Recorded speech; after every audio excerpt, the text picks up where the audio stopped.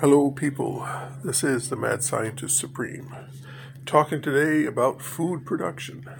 Now, this comes from Science Magazine, 27 October 2023, page 364. High hopes for short corn. Plants bred to be short.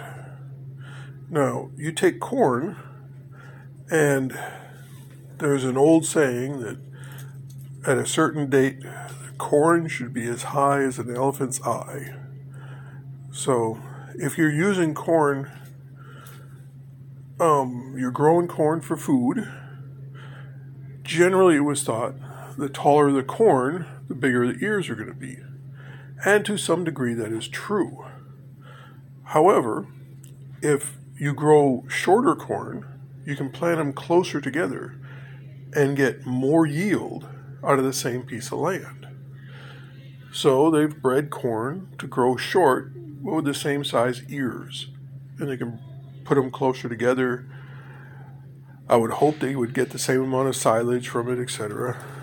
Well, if you can increase yield by having more corn stalks in the same piece of land and the same number of ears per corn stalk, then you get more food. Now, I think that's a good start. That's a good idea. But let's go a major step forward here. After you harvest corn, basically it's cut down to the roots. You got to put in a seed. The seed has to grow the entire stalk, root system, leaves, etc., to make another ear of corn. Well, let's breed corn to become a perennial. So you go through and with your combine, harvest the ears of corn, but leave the stalks and leaves mostly intact, and it should regrow just the ears of corn, extra leaves maybe, but just the corn. And if you did that, the production would skyrocket several times what it currently is. And then every month you could go in and harvest your ears of corn.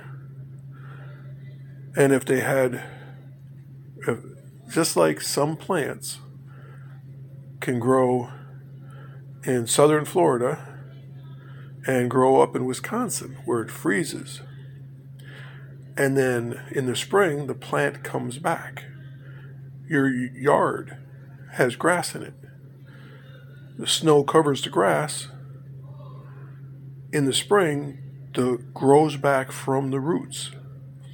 If corn grew back from the roots after a winter, A, you wouldn't have to plant, and B, the root system would already be there, so it could grow faster and into a more full yield.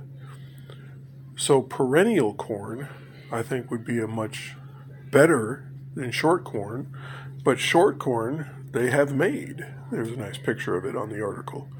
So it's a good step. And if you have short perennial corn, and get more and more in that area. I mean, we need to breed corn back with the original grass. Now, the history of corn, there was two different types of grasses that you could harvest the seeds from. And when those two types of grasses, they're two different species, grow next to each other, they produce more grain.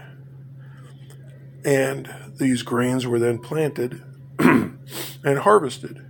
Well, one time, these two different species crossed, and a new type of grain came out that became corn.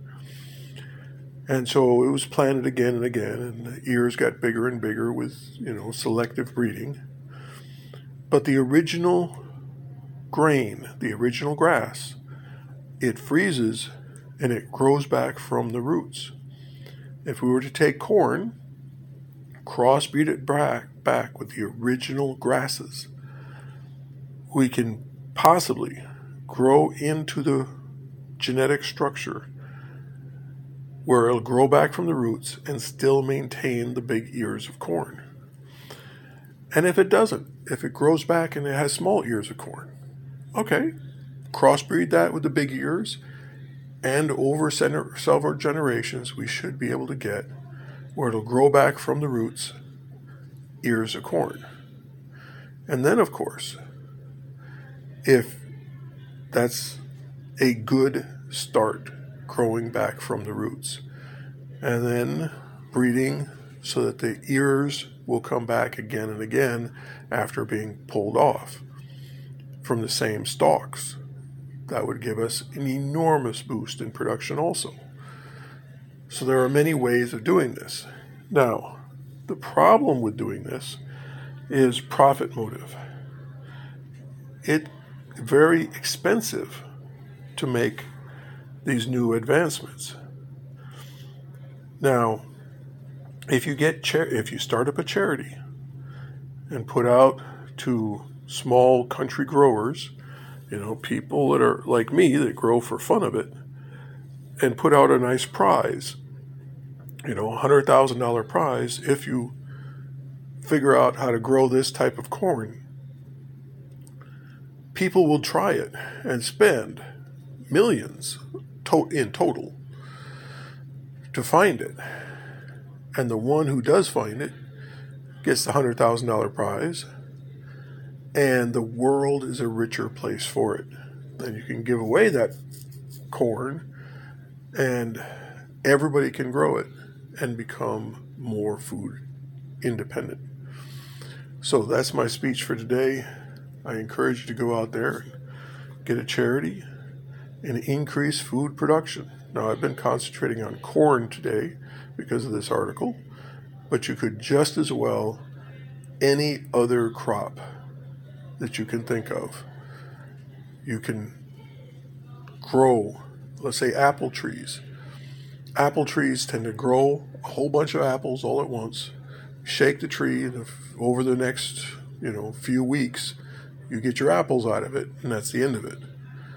Well, if you had an apple tree that started producing apples in the spring, and then all year long, all summer long into the fall, produced more and more apples, that would dramatically increase production. Well, that's kind of what we want.